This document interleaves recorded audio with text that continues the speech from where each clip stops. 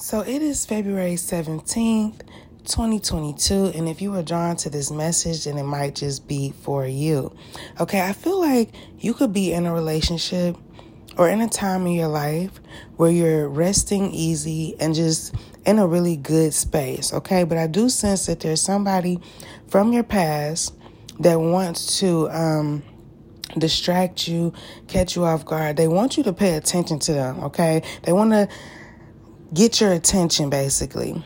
But I feel like you've personally made a change to leave anything from your past behind. That's what I'm picking up on, okay?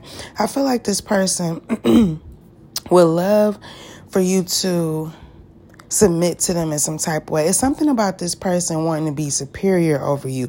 They want to have some type of control over you, but they're literally in the background watching you heal yourself, watching you be okay. And I feel like it's really, it's really drawing this person in. It's really causing them to pay attention.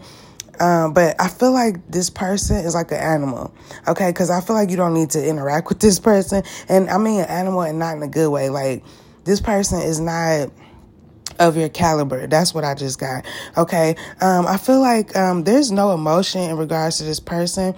I feel like you're done defending yourself. I feel like you don't have to be defensive. You don't have to show strength anymore. You don't have to do anything with this person. You don't even have to have any emotions. I feel like you don't. And whatever this person's hopes and wishes were in regards to you, I feel like you're Xing them out. And this is because you are choosing yourself. You are telling yourself good things. You are really nourishing yourself. You're really doing a lot of positive self-talk. And that's completely the opposite of what this person wants for you, okay? I also feel that this person was slow in regards to whatever they were trying to do, or something this person, whatever they're doing to you, has been going on for a really long time.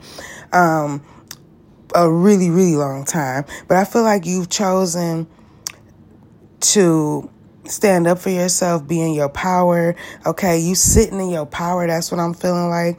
And you have no intention of being alone with this person, interacting with them whatsoever. And I feel like that's the best thing that you could do.